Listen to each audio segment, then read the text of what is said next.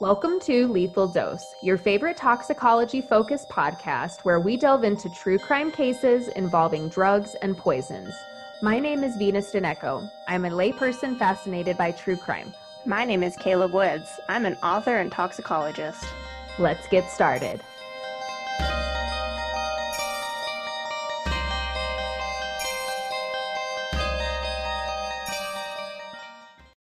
So to get started, let's talk a little bit more about toxicology and what toxicologists test for.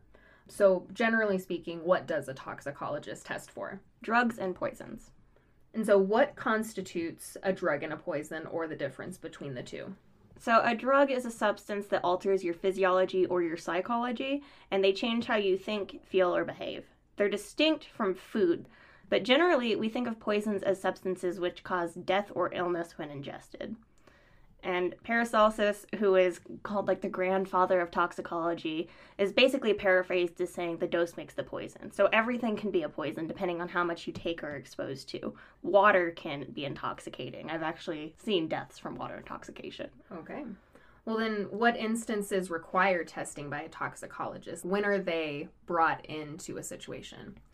So where I worked at the coroner's office here in Colorado Springs, any death that was sudden or suspicious got an autopsy, and then all of those cases got a toxicology test.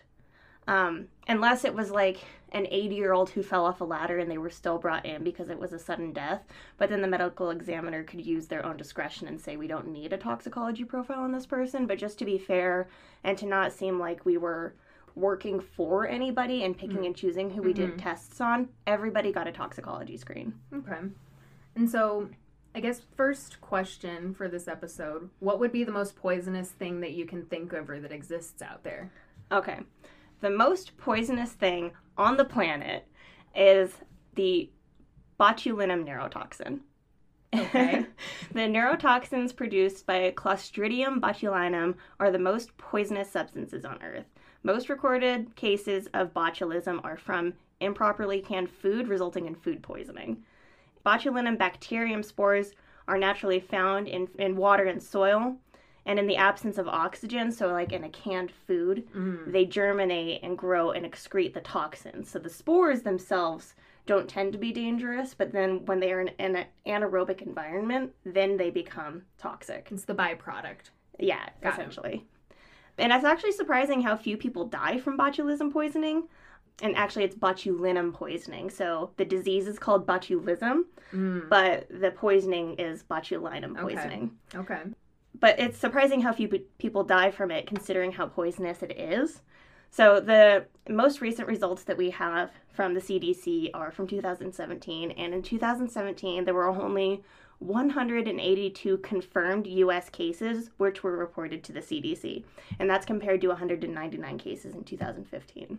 That's relatively small for something so toxic. Yeah, and like something that you kind of think of as a common concern that you might have. And of course, not everyone reports their illnesses to the CDC, but if there's a major outbreak, then it has to be reported. So like it's roundabout this number. Okay. And of those 182, 141 were infants, 19 were foodborne, 19 were wound botulism, 2 were iatrogenic, and 1 was a suspected adult intestinal colonization, and that was the only one that resulted in death. That sounds terrifying.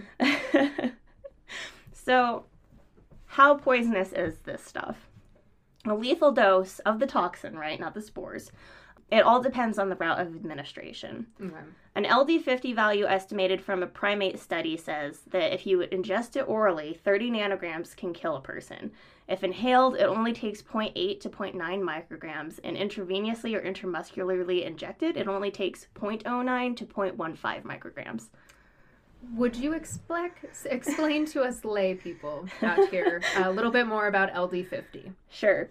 So the LD50 value is a number that's determined through experimentation, and that is the dose at which 50% of the experimental population died. Okay. And so there are other values like the smallest amount that it took to see effects, the smallest amount at which there were no effects, but the LD50 value is the value at which 50% of the population died. And so again, this is in primates, and you can take what you will from primate studies because animal studies obviously are not one-to-one for humans, but that's what we have. But lethal dose for 50% of the population. Yes. Perfect. Yeah, and so of course that means, you know, it's based on how your body deals with toxins, the size of the person. So all of these numbers, I think, are based on a 150-pound person, approximately. Okay. So you're really tiny. Like, it would take less to kill you. It's unfortunate. It's unfortunate. Okay, but just so that people have an idea of what these numbers are, because I said, like, nanograms and micrograms, and most people do not work in that small of a number. Most Americans probably don't even really know what a gram is unless they're buying weed, right? So, for just to get a visual, a 1/4 teaspoon of sugar is 1 gram of sugar.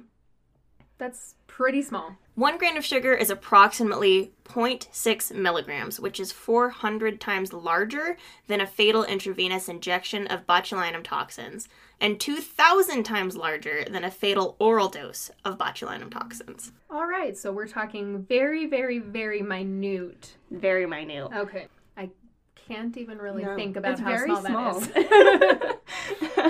So, and that goes back to me saying, like, it's crazy how few people die, considering how poisonous this is. Yeah, because if you need 400 times less than a grain of sugar, and it's that fatal, that's insane. Yeah, and then some more stats on this are, again, assuming that the average person weighs about 150 pounds, it is estimated that it would only take 54.6 grams of pure botulinum neurotoxin, so just over a 1/4 cup of sugar, to kill all 7.8 billion people on Earth.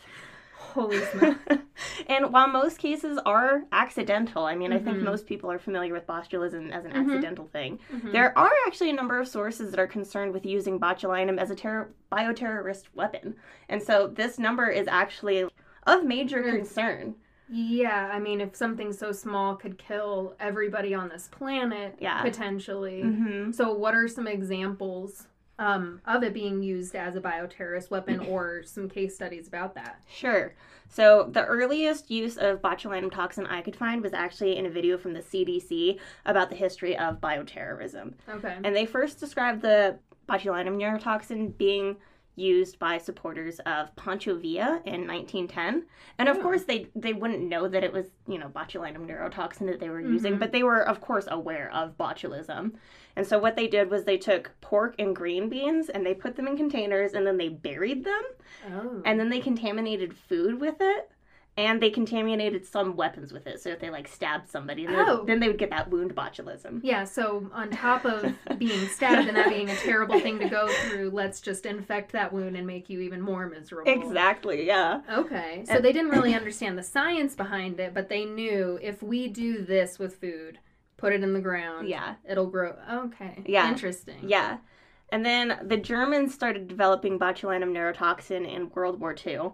And there's this really weird story that's also in that CDC video that says that a hand grenade that was used by Czech patriots was used to kill the head of the Gestapo in 1942. Oh. They were employed by the British to carry out this operation called Operation Anthropoid. Okay. And I tried looking into this, and the video does say, you know, inconclusive or unsubstantiated reports. But it's also like, this is a video from the CDC. Right. Why are you telling us this if it's unsubstantiated? So it was a really weird rabbit hole I went down. There has to be something to it, though, for them to even mention it. You would think. And the report actually said that it wasn't just that the hand grenade was contaminated with it, but that this guy, Reinhard Heydrich, actually died from botulism wound poisoning rather than from the shrapnel killing him. Oh. So it was the infection itself that he later got. Yeah. Not the shrapnel tearing him apart. Right. Okay. Yeah, and so the Czech soldiers who had fled to Britain during the war or had been sent there fortuitously, and then they were working with the Brits, they worked with the British to attempt to assassinate Reinhard Heydrich in 1941 on Czechoslovakia's Independence Day. But eventually, because of various things coming up, I don't know anything about military action, but I assume that, like, they don't always go as you plan. Sure. And so he actually wasn't killed until 1942. And on May 27th, 1942, he had an invitation to see Hitler and was on the way to see him in Prague. And they had heard about this somehow. And so these two guys who were part of Operation Anthropoid struck. A machine gun was initially used to try to kill him. And that failed for whatever reason. Okay. And so the backup plan that they practiced in Britain was these hand grenades that were anti-tank hand grenades that they modified somehow. Big deal. Yeah. Yeah. Okay. And I don't know what it means for them to have been modified because, again, I don't know anything about the military. And I saw pictures of them compared to, like, regular hand grenades not made in somebody's, you know, garage or wherever this was. And it did look differently. So I don't know if the modified was that it was not a normal anti-tank grenade or if it was modified with botulinum poisoning. I don't know. They took this out and they lobbed it underhand at the car and missed. And it got part of the car, and so Heydrich did end up with shrapnel in him. And then the guy who threw the bomb actually ended up with shrapnel in him. And so, you know, they run off, they actually take off on bicycles. Okay. And then Heydrich, he actually had to, like, he had to have somebody else help him. Like, his driver was able to drive off, but it took a while for him to get medical attention. Okay. And it might have been because he was a Nazi. I don't know. But, Sure. so he was taken to the hospital and they worked on him immediately. And I actually saw a report that showed, you know, what his reported vitals were at the time and all of that. And then the guy who was hit with the shrapnel who threw the bomb, he went to be treated by a doctor. And then that doctor was found out by the Gestapo and he leaked the information about Operation Anthropoid. Oh, no. And so then when Heydrich died on June 6th from his injuries, the Nazis were pissed, as you would assume they would be. And so they destroyed the village of Lidice, I think that's how you say it, which is 15 miles from Prague, and they didn't find the assassins because they weren't there. And so then they destroyed this other village, Lizaki, because, I mean, they were just trying to be like, we're going to kill people if you don't come out. Right. And eventually they threatened to decimate all of Prague, which obviously would have been a higher body count. Sure. And during the raid on Prague, all of the members of Anthropoid either shot themselves, were killed during the raid, or they were sent to concentration camps. Oh my God. Yeah. And I think it was maybe one of them was sent to a camp and he actually survived. I mean, he was obviously scarred from his... Sure. But he survived, which is crazy. I mean, that's a pretty big feat. Yeah. Yeah. But... So, all of the information I was able to gather came from, like, declassified CIA documents or this report on Heydrich, the surgeries he had to take the shrapnel out, and the shrapnel ripped through, like, some major organs. It was probably fatal. And he did die, but I think it was from the shrapnel, and there was nothing to suggest that he came up with any of the paralysis or the vomiting or anything that you get when you have botulism. And so, I don't know, it's just a really weird story for the CDC to, like, be saying in this video. Yeah. And I mean, and even the attempt in it, you know, even if it wasn't successful, there was an attempt. Yeah. So, I don't know. And, like, either it was spread by this one guy who he just wanted to, like, stir up shit, and so he said that botulism had been used, but that could have just been a rumor, and again, why is the CDC saying it? And the guy who threw the bomb, he had shrapnel, and he was never reported to have botulism. Right, yeah, that doesn't really make sense. Yeah, he died in the attack on Prague. He died from multiple injuries in Prague, so... From a completely separate incident. Yeah, so, I mean, it probably wasn't covered with botulism, but it's just so weird. It's so weird that, like, that's even out there. Yeah, what's the point in mentioning it? Yeah. If there wasn't something to it. Yeah, and one of the weird things is botulinum toxin is used as a bioterrorist weapon. It has been, because later it was developed by the United States and the Soviets. Of course. And then eventually the US and Soviets gave botulinum toxin a lower priority level. But in 1975, the Biological Weapons Convention was passed, and it was signed by the United States, the United Kingdom, and Czechoslovakia, or the Czech Republic, as it became. And so that it would have looked really bad for any of them to keep furthering their study into it, or to even admit that they had used botulinum previously. in a bioterrorist assassination. So I mean, that would have looked really bad. So I don't know. It's either a total rumor that one guy made up and then it got spread and then the CDC dispelled for some reason, right? Or like it happened and most people would want to keep quiet about that. Yeah. Let's not go tell all of our neighbors about this. Right. And keep this on the down low. Right, because Okay, how I said earlier that it only takes 54 grams of botulinum toxin to kill all 7.8 billion people on the planet. So botulinum toxin was apparently, and this is according to that CDC video, Saddam Hussein's bioweapon of choice. Oh, yeah. Okay. He created 19,000 liters of liquid botulinum toxin and 8,500 liters of anthrax. So 19,000 liters, that's definitely, my math skills aren't there right away, but lots of grams. Yeah, lots and lots I would assume it's lots of grams. I don't know, like, what the concentration of botulinum toxin is. And that's a good point, too. Yeah, but still, it's dangerous. Still. And of course, like, to no one's surprise, I'm sure, in 2020, the Iraqis got botulinum toxin from a culture in a supply house in the U.S. that we had been culturing in the 1940s and 1950s before we decided we're not going to use it. Cute. Yeah, and I mean we were concerned about the government in Iraq having botulinum toxin because the FDA actually gave soldiers a vaccine against botulinum toxin in the 90s. Okay. Yeah. Because they were so worried that it was going to be used. Yeah. Okay. So I mean it was of major concern. Yeah. So yeah, there's that. Interesting. Yeah. Yeah. So there were some nefarious uses. Yeah. Or intended. Yes, uses. yeah. And the reason that the U.S. and probably the Soviets, too, decided that they weren't going to employ it, I mean, aside from, 1975, when we all agreed we're not going to do this, is that when you make a bomb or when you just release botulinum toxin into the air, it doesn't actually last very long. Oh, okay. Yeah. And so, like, if you're thinking of, airborne attacks like the attacks on the Japanese subways in the 90s. Right. Botulinum toxin, maybe if you were in an enclosed place, it would do some damage, but it just doesn't last in the air very long. Oh, so it's not as effective as other things that a person with malicious intent might consider. Yeah. And I mean, again, if you're like Pancho Villa and you're covering your knives and stuff in botulinum, that's different, but even if you cover a bomb in it and you're intending the shrapnel to infect, like, I don't know, but I don't think that that's how warfare tends to work. Right. So, yeah.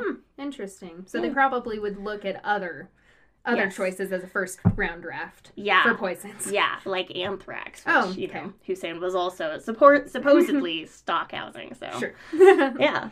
And then this other report came out in the early 2000s, actually, and I thought it came out sooner than that, but it came out in the early 2000s, and it really scared people. So this guy at Stanford came up with this whole scenario where he talked about the dangers of milk being poisoned by botulinum toxin. Okay. And so he described if you were to get to a tankard of milk where the driver is like having lunch or something, and so the truck is not being watched at the time, and somebody were to just pour, you don't need much. Right, we're talking micro quarter teaspoons. Yeah. They described it as a butterfly chart, where you start with a bunch of cows, and then you have fewer tanks, and fewer trucks, and fewer silos and processing lines, which leads to a single batch of finished goods. From there, they are separated to a greater number of distributors, and then more retailers, and then more consumers. So at the tank level, the milk has left the farm and is going to the processing plant. And the researchers say that even with the heat pasteurization, that only 68.4% of the toxin would be killed. And the milk would be added to other milk, which would vary the concentration, but it would still contaminate a lot of milk. And it terrified people because, I mean, he is putting out the idea that probably not a whole lot of people had thought of. But there's an importance to that. Yeah. That even though it's scary, I mean, it's important to hear that because then you can come up with a solution before the problem happens. Yeah, and that's what his whole point was. And I mean, he went into some detail with it. He was talking about, like, how many silos per processing line and the time between silo cleanings and things like that. Like, how many things would get contaminated. And then he went into, like, the speed of distribution. So 80% of milk is purchased within 48 hours. And then child infectious dose for 50% of the population. And just to infect a child, it would take 0.43 micrograms orally ingested. And so, like, maybe it wouldn't kill the kid, but, like, their body won't be able to fight that. No, and it'll make him incredibly sick. Yes. And a lot of times, with my small understanding of poisons and their effect on people is if you can't figure out what's wrong, the survival rate goes down very quickly. Yes, and he goes on with the timeline to say the median incubation for adults and children is 48 hours, and so after 48 hours, 80% of milk is purchased within 48 hours. Another 48 has to pass for it to be incubated before you can realize that it's been contaminated, and it's just crazy the numbers that he has. Yeah, and I mean, he has how much milk is consumed by children, so obviously he's focusing on, like, the danger to children. Sure. You know? Well, I mean, we all remember when we were in elementary school, you all had your choice of white milk, chocolate milk. Yeah. I mean, we were all drinking it every day. Yeah. I mean, this was back in 2005, and, I mean, got milk isn't a thing anymore, but, like, still, the dairy industry has a pretty major hold on us. So it's true. Yeah, it was scary. It really scared a lot of people, but, I mean, it's an issue, you know? Yeah, and I mean, and it's an important thing to think about because how can you think of ways to handle that problem? If something like that were to happen today, how would we respond to it? Yeah. So, were there any precautions put in place after this? You know, I don't think that there were. Okay. I mean... Comforting. I mean, maybe there were. They make the assumption that raw milk is tested for botulism the same way that it's tested for antibiotic residues. But even if this is true, and it's tested before mixing, this isn't widespread testing that's done. If it was more than one person or one person contaminating multiple trucks in a day somehow, this could still be very dangerous. The solutions that the researchers suggested to avoid this were to reduce the time between silo cleanings, because less milk can be contaminated that way. But ultimately, they suggest better pasteurization before distribution. And I couldn't find anything to suggest that these suggestions were ever adopted. In fact, I think the only thing that really happened were people calling for the suppression of this article. That is incredibly terrifying. I know. And, I mean, we could have made things better. But instead we were just like, this is scary. Let's not talk about it. And let's make sure that nobody else finds out that this was talked about, period. Yeah. So, I don't know. And it's like, it's not just milk is his point too. He was saying that there's a lot of things that have this sort of like butterfly shape to the distribution, where there's a lot that goes down to like a small amount of finished goods, and then they go out to distributors and then retailers and then consumers. So there are a lot of products like that that could potentially be targeted. He was just using milk because it's a scary example. I mean, yeah, anytime you're thinking about somebody messing with your food before it gets to you, that's a little terrifying. But again, to clear, this didn't happen. This is just... No, it did not happen. This was just something that somebody did a study about. Yes. To bring this issue to our attention. And so, is there somewhere we could go to look at the graph? Yes. Because I do want to look at this a little bit more. Yes. So this graph is actually going to be on our Twitter and on our Instagram, and so you can see it there. But I will also put the sources in the show links if anybody wants to go check that out. Okay. Awesome. And I'm not going to put links. I'm just going to actually cite sources. And so this is the paper entitled Analyzing a Bioterror Attack on the Food Supply, the Case of Botulinum Toxin in Milk. Oh, what a nice light read for a snowy afternoon. It's interesting, though, you know? I really want to see if they did anything. I mean, I don't think that they did, though. Yeah, so we digress. Yeah. No, well, so I'll definitely, I mean, because I can see the graph, but I definitely want to look at that a little bit more, because it's really scary to think about how if just one tanker, one thing were touched, how many people it could potentially affect. Yeah. So we've talked a little bit about a couple of them when we talked about the shrapnel and ingesting it. So what are the different types of botulism that you can get? Well, there are 5.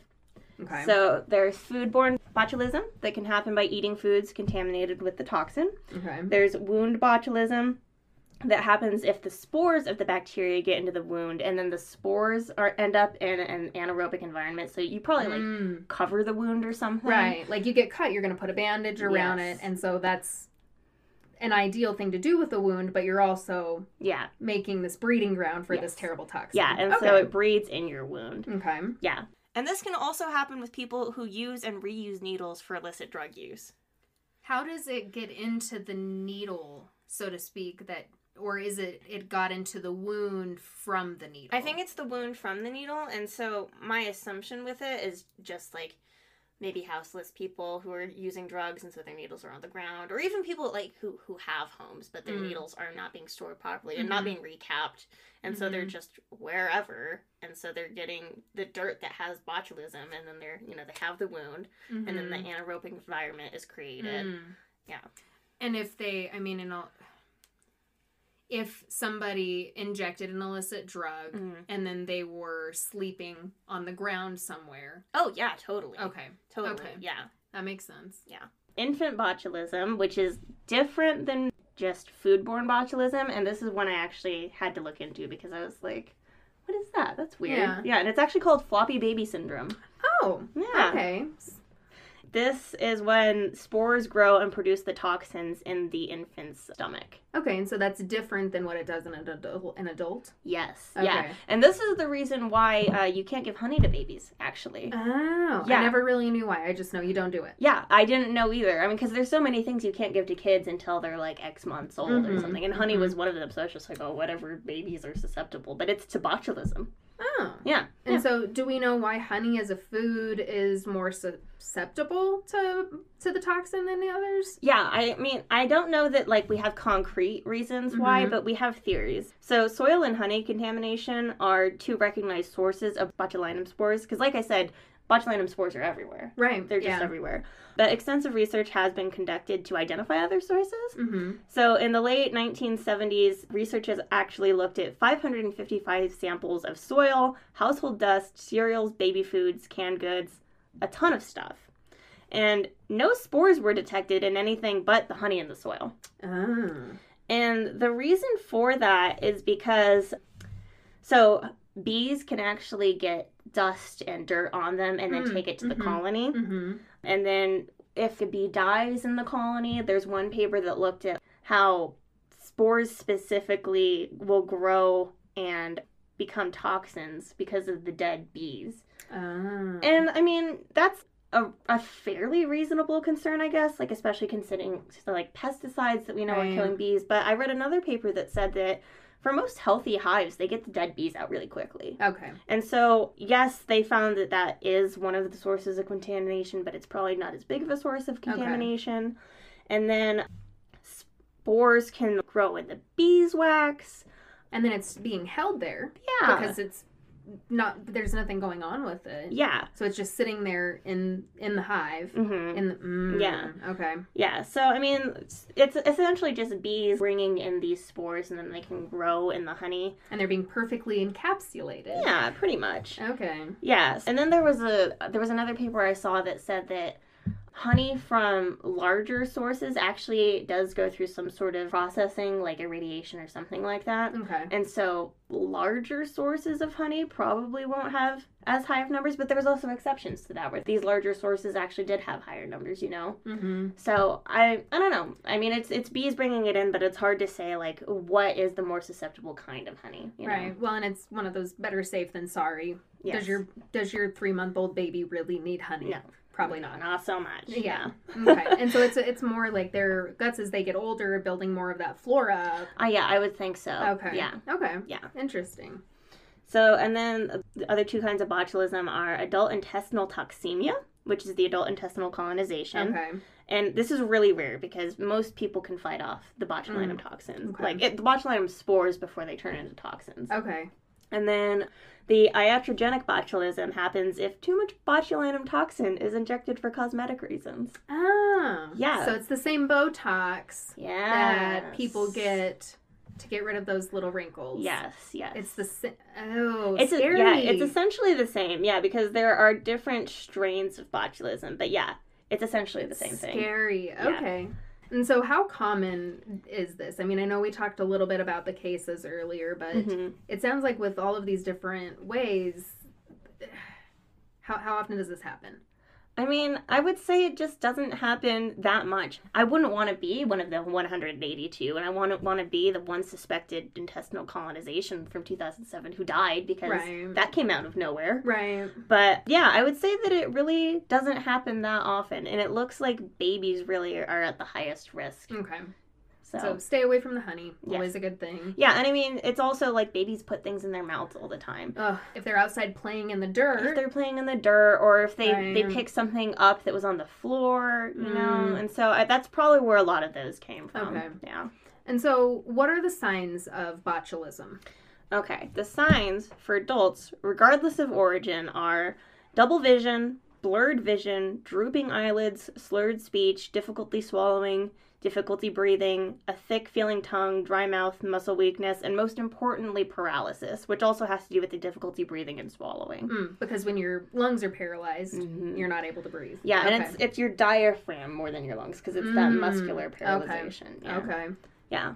And then for foodborne botulism, you can add abdominal pain, nausea, vomiting, and diarrhea.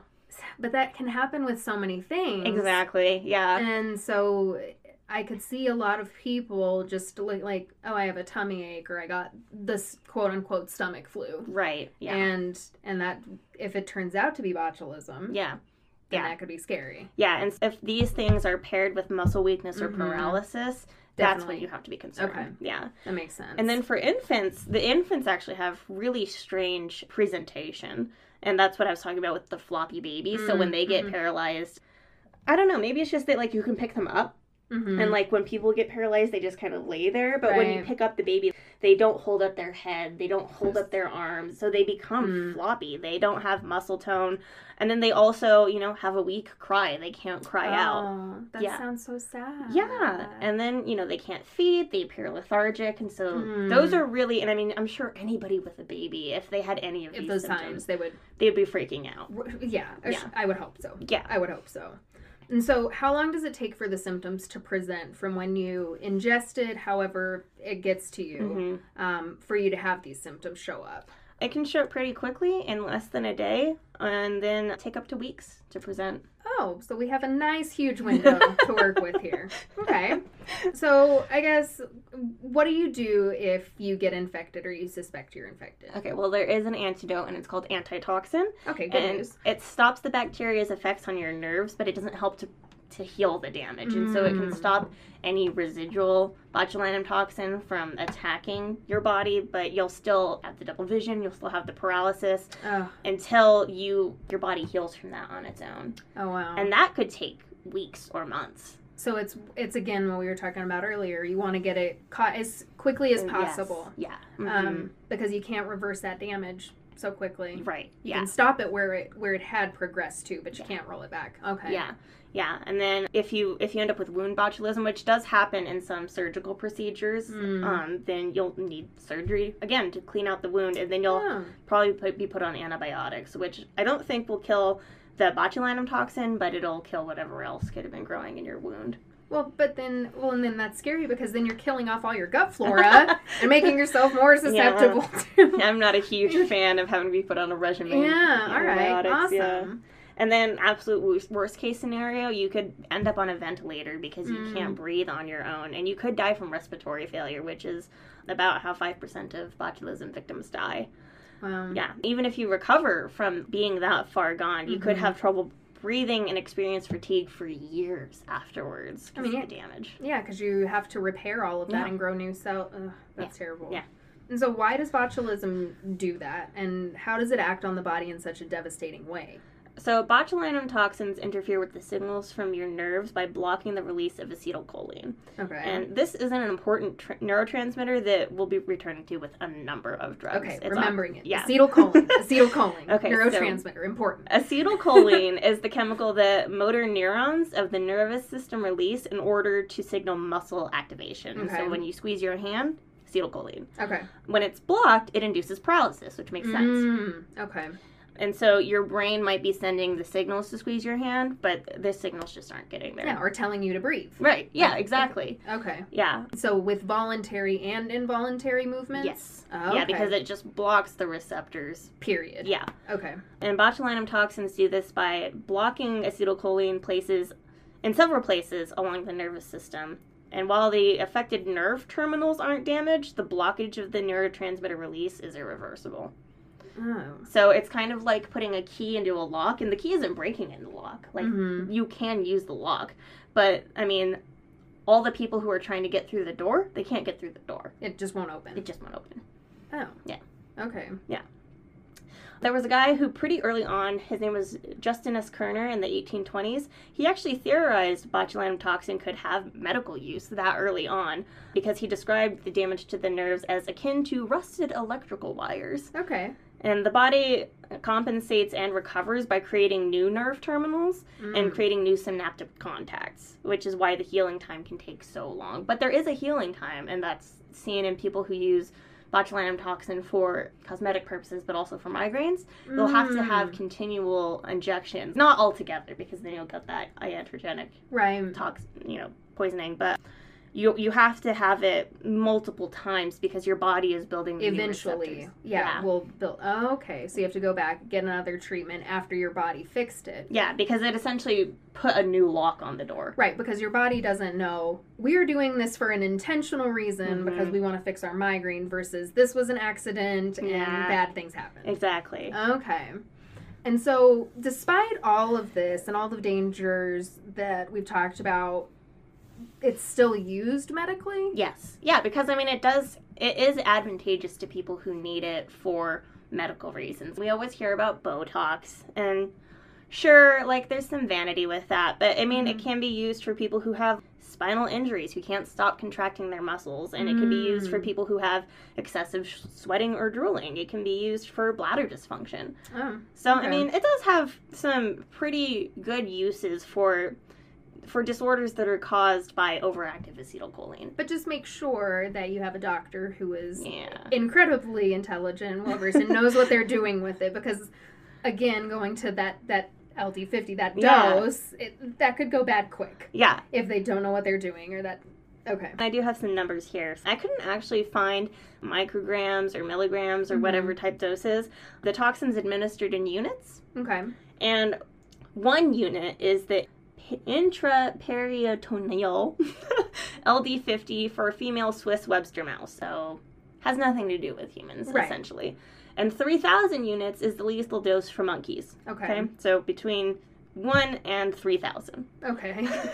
A typical therapeutic injection for medical purposes is less than 500 units and is usually around 200 units. Okay, so they generally play it safe. They do. Okay. Yeah. And then, again, the downside is that your body can either create antibodies, which neutralize the toxin, or you can just end up having to take many, many injections because the shot only lasts 8 to 12 weeks. I would rather have to go for more because you can't really go back and go do less. So that's fair. Yeah. How can we avoid being one of those unfortunate souls who poisons themselves or their loved ones? Let's drop the bioterror thing and not worry about that. But in like our everyday lives, how can we avoid this? Okay, so usually it'll be foodborne. I mean, with wound botulism, it's just clean your wounds really well, I guess, But foodborne botulism, they're usually caused by improperly home-canned food. So can your food properly, I guess. Specifically foods with a low acid content, so if they have a pH higher than 4.6. And these are foods like asparagus, green beans, corn, things like that have a low acid content. So not tomatoes, nothing like that. And is that because the acid kills it off? Yes. Okay. Yes, the acid makes it so that the environment isn't as inhabitable. Okay. Yeah. Okay. But there have been cases of improperly canned goods, including tomatoes, that have caused outbreaks. I mean, you just got to really make sure that whatever you're canning is canned properly. Okay. And you can sterilize your home canned foods by boiling them in a saucepan for 10 minutes. And that's for altitudes below 1,000 feet. So if you and I were to can something, we would need an extra minute per 1,000 feet of elevation, which means 16 minutes of boiling for us. Oh, okay. Yeah. Interesting. Yeah. And then storing baked potatoes in foil, which... Okay.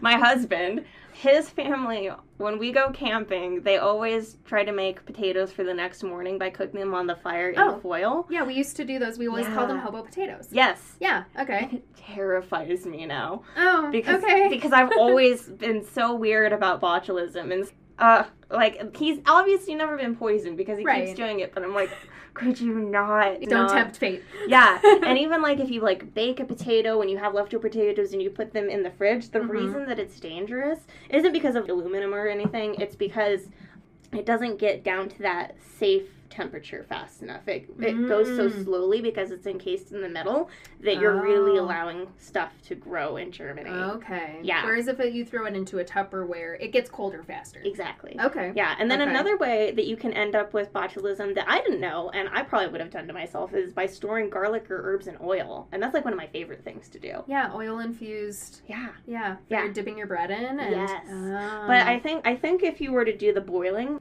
like oil that I just made, and you have to double boil it, Okay. so that heating would have probably killed any spores that Okay. were on it. But if you just make it fancy, like you put a sprig of rosemary in Right. your oil and then you use it, don't do that. Well, and so what about the ones that are sold in stores that are these decorative bottles that have these do you know what I'm talking about? That have Yeah. these layers of, Well, especially with peppers us and in, like, the Southwest, as we call Right. ourselves. Like, I don't know. Oh. I mean, if it's not decorative and it's just stored in oil, it's probably fine because you've already cooked whatever's in there. Yeah, but we don't know. We don't know who did it.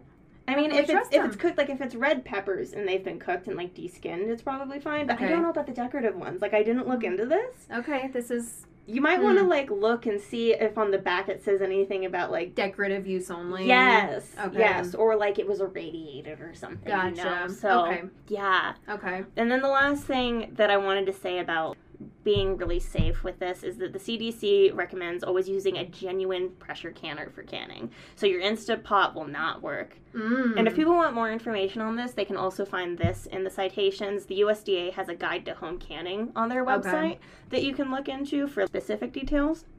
But you want to not use an Instant Pot. You want to sterilize everything before canning. And you want to refrigerate things with, like, garlic or herbs in them after 4 days, right? Okay. And then just throw out anything with oil or with foil or put it in something else. Okay. Like, the foil is so dangerous. Okay. Good to know. Good to know. Yeah.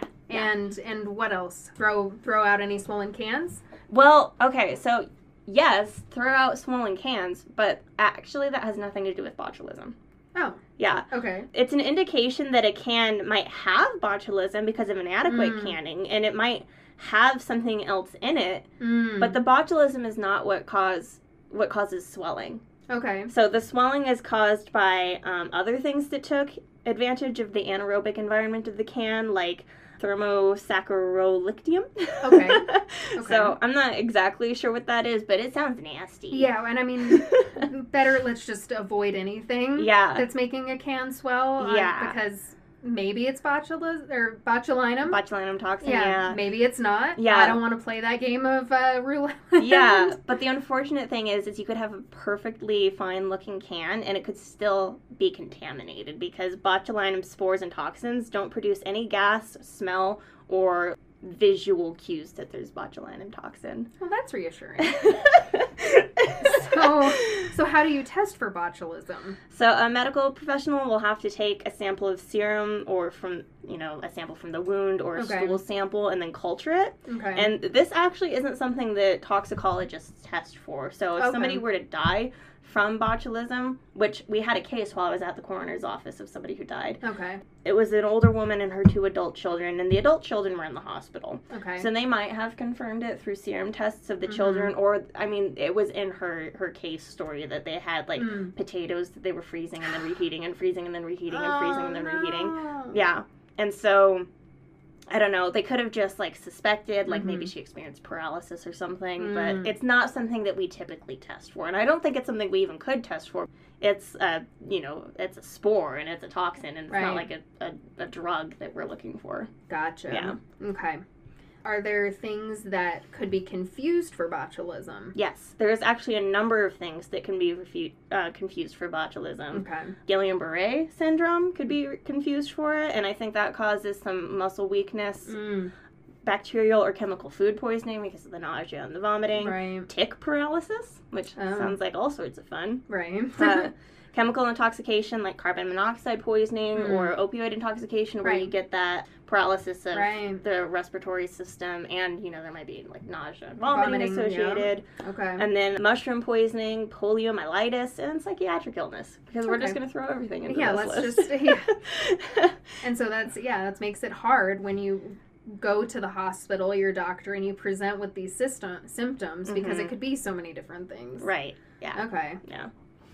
And so what about for kids? Does it show up differently since they had those lithophloppy baby syndrome symptoms? It can show up as a number of things. It could be sepsis, it could be meningitis, it could be Reye's syndrome, which is something that happens when you give babies aspirin and it affects their liver. Okay. And I would assume that would be slightly different, because I think you get kind of jaundice when you have Reye's syndrome. But I mean, for a baby, like, babies are so different, so who knows? Right.